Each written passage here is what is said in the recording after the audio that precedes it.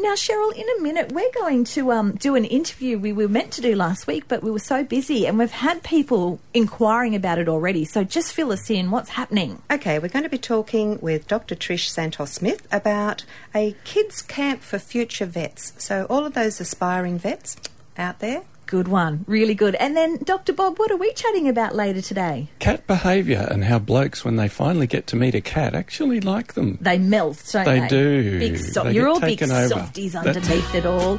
Okay, we'll have a look at that as well. Cheryl Shaw, you've got a wonderful guest on today. We do. Are you there, Trish? Yes, I am. Hi. Welcome and thank you for being our guest today on Pet Chat.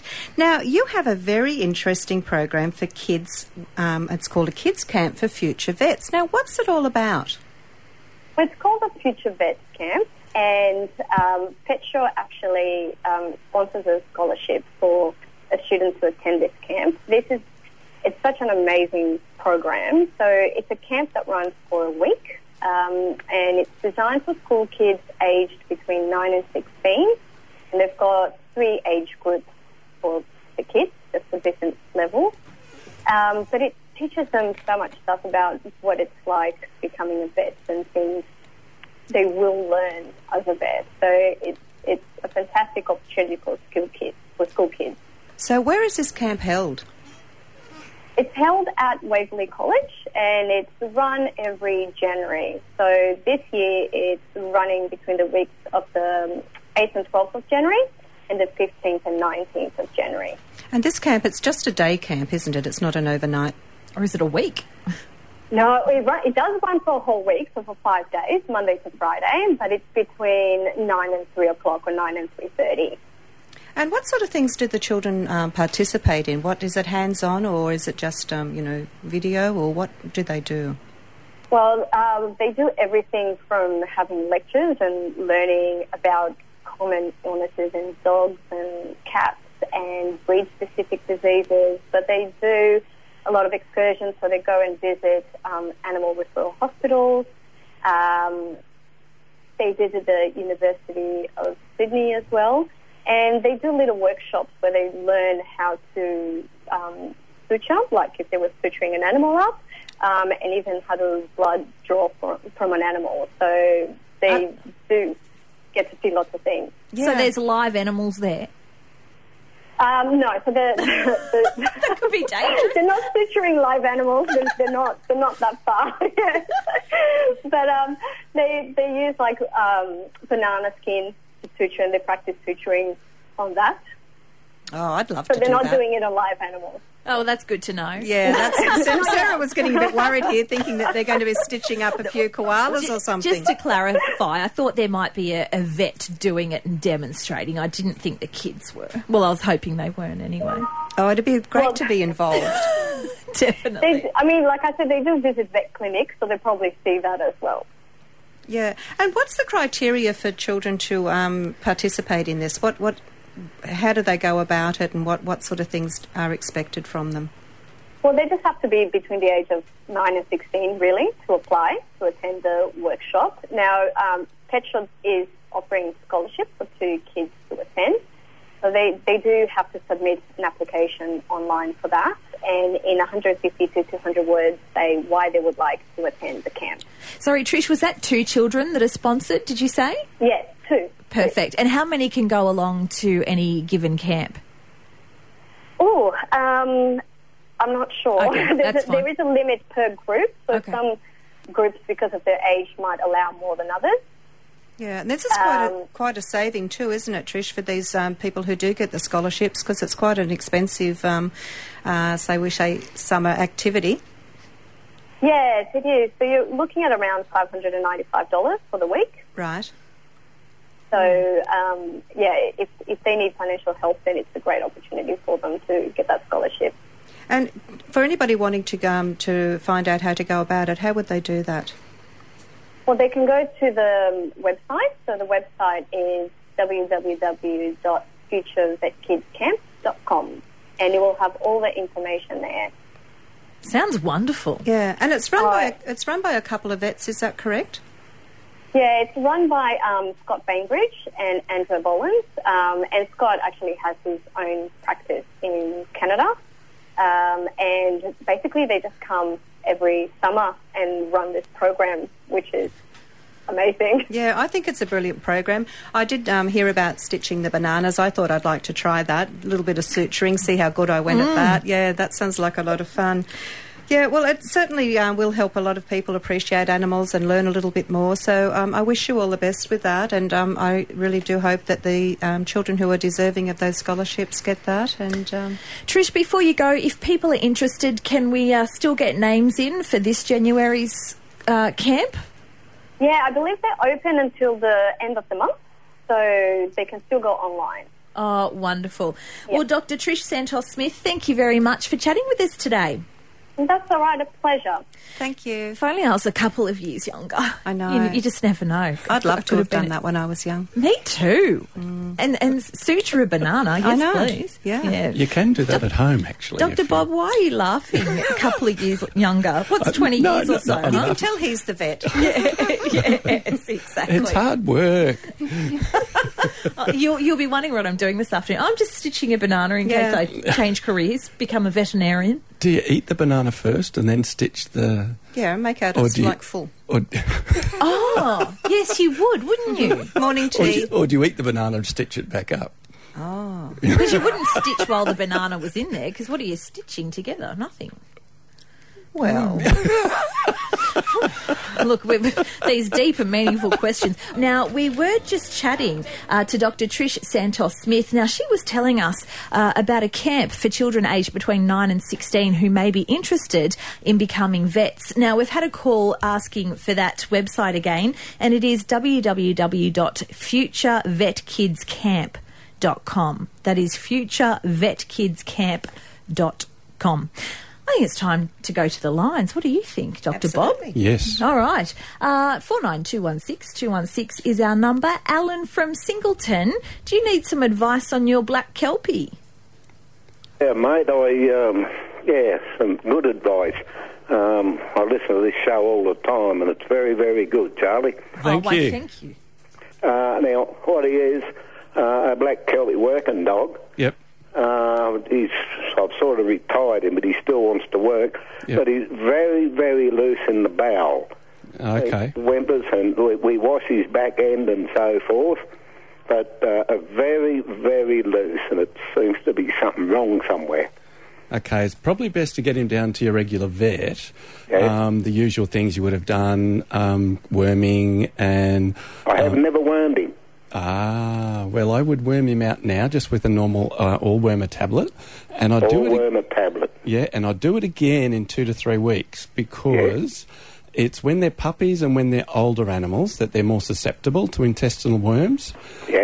And so it will show in different ways, and the vet can do a fecal flotation to see what sort of worm eggs are there. Yeah. But I would worm him out now and again in 2 to 3 weeks because that will break the cycle of the worms, the eggs that they lay, being in the area that he's from. The other reason for going to your regular vet is there could be other more serious things. If he's getting older, then it also means he's more susceptible to cancer, to food intolerances, that sort of thing. So it would be good to get him down for a regular checkup. Because it just means that they can have a good feel over and check there's nothing too scary there, and then do tests if they need to. But I would certainly worm him out, and I'd also put him on a bland sort of a diet. He has what we eat, sort of. He's 12-year-old, Yep. but he still wants to work, and he's Yeah. very active. Yeah. But just is sitting on his bum and screwing in circles. Yeah, And I bring him inside. He has his own bed with a sheet on it, good. which is washed every day, Yep. and just leaves these brown loose marks. He's running past me now where it's upsetting him. Yeah, And so, we trimmed all his tail last night and keep his bum washed. And yeah. It's like a baby. Yeah, very important to look after them. I would too, Charlie, if I could put a nappy on him. It's just very tricky to cut a hole for the tail. But Yes. the other thing with it being a working dog, he will have osteoarthritis, he will have some pain, and that can sometimes also cause diarrhoea. So it would be good for a vet checkup just to make sure that we can cross all those simple things off and make sure that we can get him on a bland diet and check there's nothing too unpleasant. But the worming would be really good to do now and again in 2 or 3 weeks. Well, what if I worm him straight away tomorrow? I'll go and get some worming tablets tomorrow. Yeah. and I'll worm him first. Yep. And then I'm the bloke that told Charlie that rang up before about the little galah, my bird. Yeah.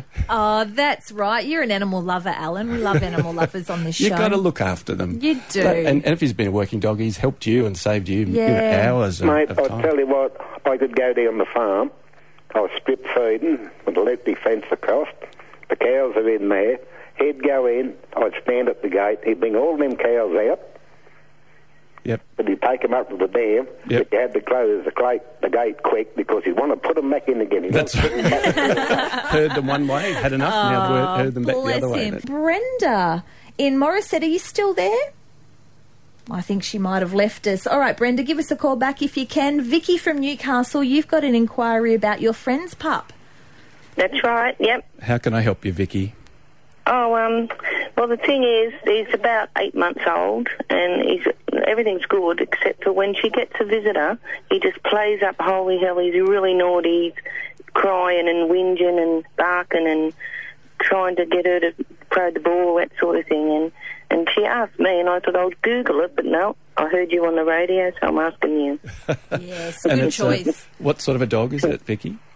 Oh, it's a mixed breed. It's only a small dog. I think it sort of looks a bit like it might have a bit of corgi. It's got that long body. Terrier sort of dog. So they are very excitable, and partly it is attention seeking. They are just, you've got friends over and they want the full attention. So it's good to put it on lead so that it's actually got some boundaries, and doing that when people aren't there as well, so that it's learning what is the right thing. Reasonable pet parenting principles, so leadership guidelines. Is he desexed yet? Yes. Yep, good. So that means the testosterone doesn't become a component of making him more excitable, more silly. So it's very important to do just basic training, sit, stay, with reward treats to help him to listen and to defer to the owner. So if she's a little bit soft, then it means the dog will take over and will do what it likes.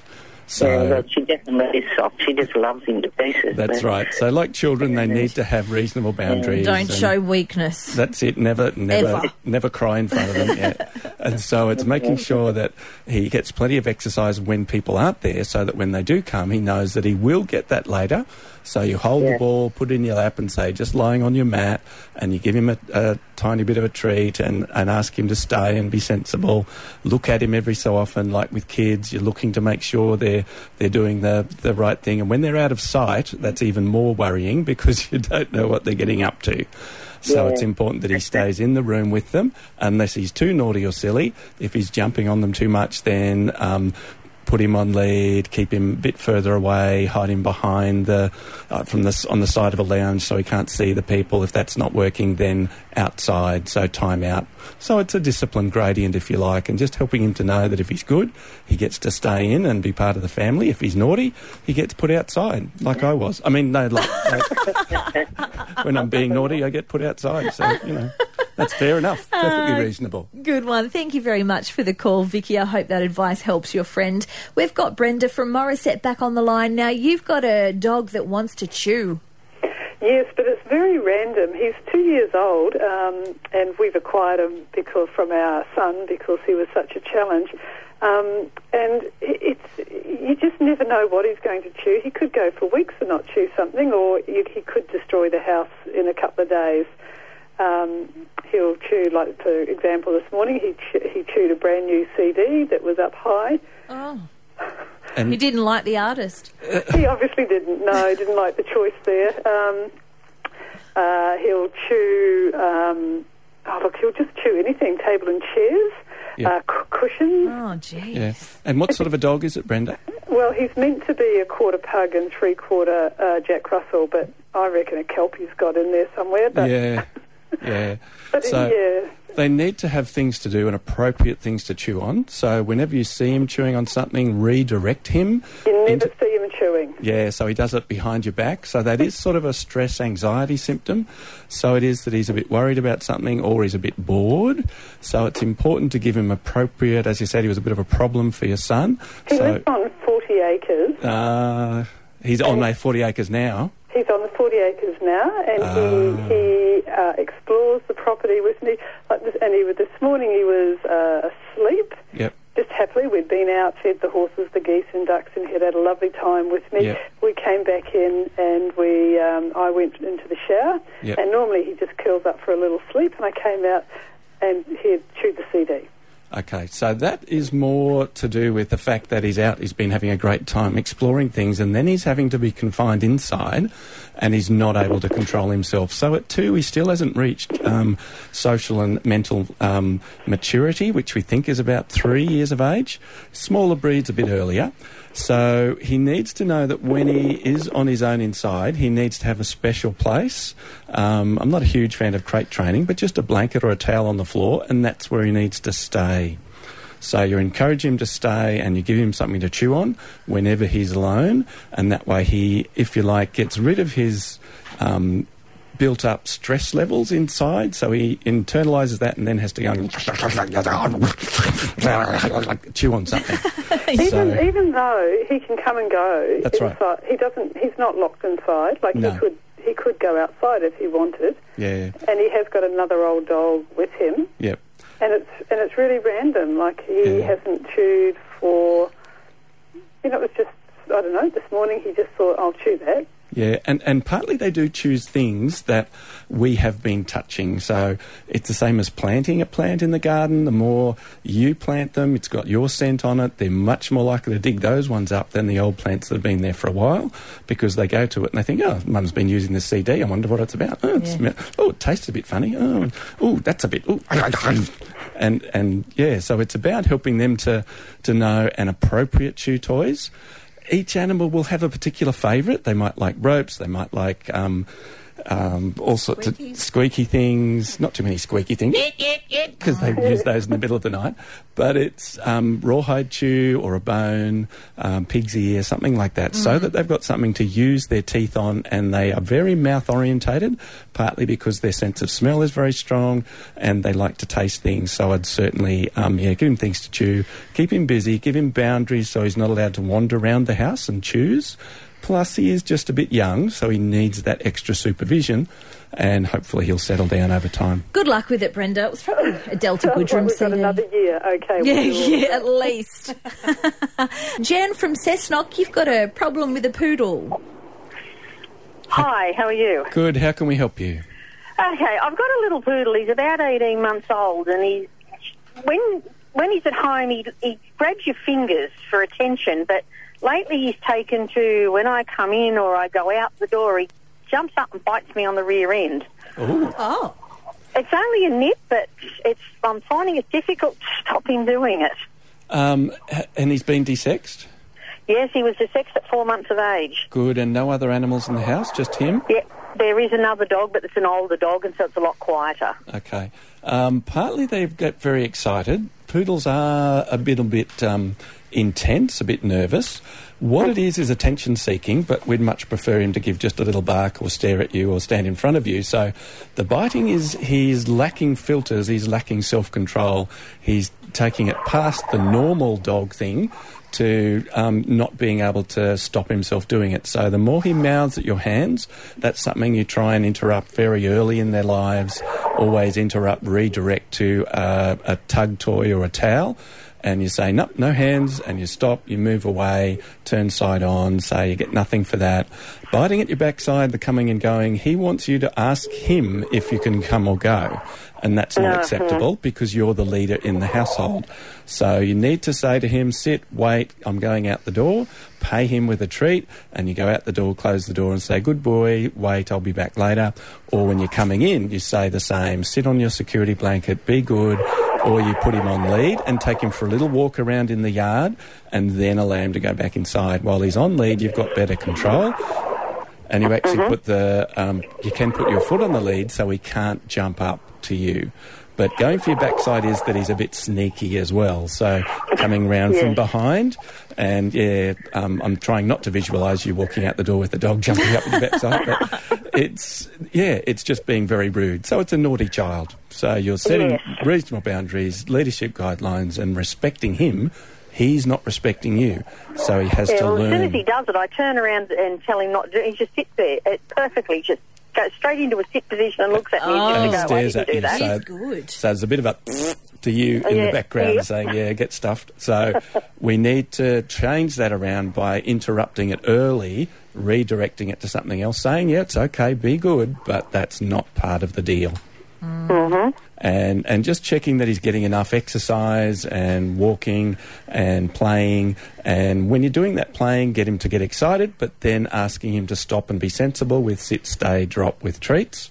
And as you said, he sits, but he's also already thinking about his next moment of mischief. At 18 months, as we said before, he is still just maturing, so it's a teenage brain that you're dealing with. So what you say today might not necessarily be remembered tomorrow. Well, yeah, that's right. That's my brain, really. So, sorry, what was I talking about? So give that a try, Jan, and but you need to get back into that leadership role. Thank you, Jan. We are talking Pet Chat. I think that's just about time for our calls today. We haven't had a chance to get to our topic. That's okay. Dr. Bob, can we do that next time? We're That's going to fine. look at cat behaviour, and I'm guessing that's going to take a while because there's some pretty Very crazy complicated behaviours. creatures, yes. Yeah. And look, also our pet of the week, our dog of the week, Macy. Now, Dr. Bob or Cheryl Shaw, can you tell me what breed this pup looks like? They haven't put it on there. She's beautiful. She's hanging out with all these purple flowers. You can check it out at 2NURFM.com. It's about 3 or 4 in I was there, just going I'd to say. say, very mixed parenting here. Oh, look. A gorgeous dog. Oh, she's gorgeous. She's got floppy ears, silky coat. She's very playful. She's very happy. She's started her basic training.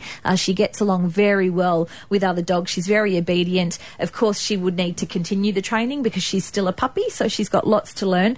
But if you're interested in adopting a pet, please have a look at Macy. She's absolutely gorgeous, and there is a video on our on our website as well, which is 2NURFM.com. Well, Dr. Robert Stabler, Cheryl Shaw, that's it for us. Thank you both so much for coming in today. Thank you. Charlie. Have a great day. Pet Chat back same time next week. Thanks for listening to this podcast from 2NURFM at the University of Newcastle. Topics range from gardening to health, well-being, pet care, finance, business and travel. You'll find them all at 2NURFM.com.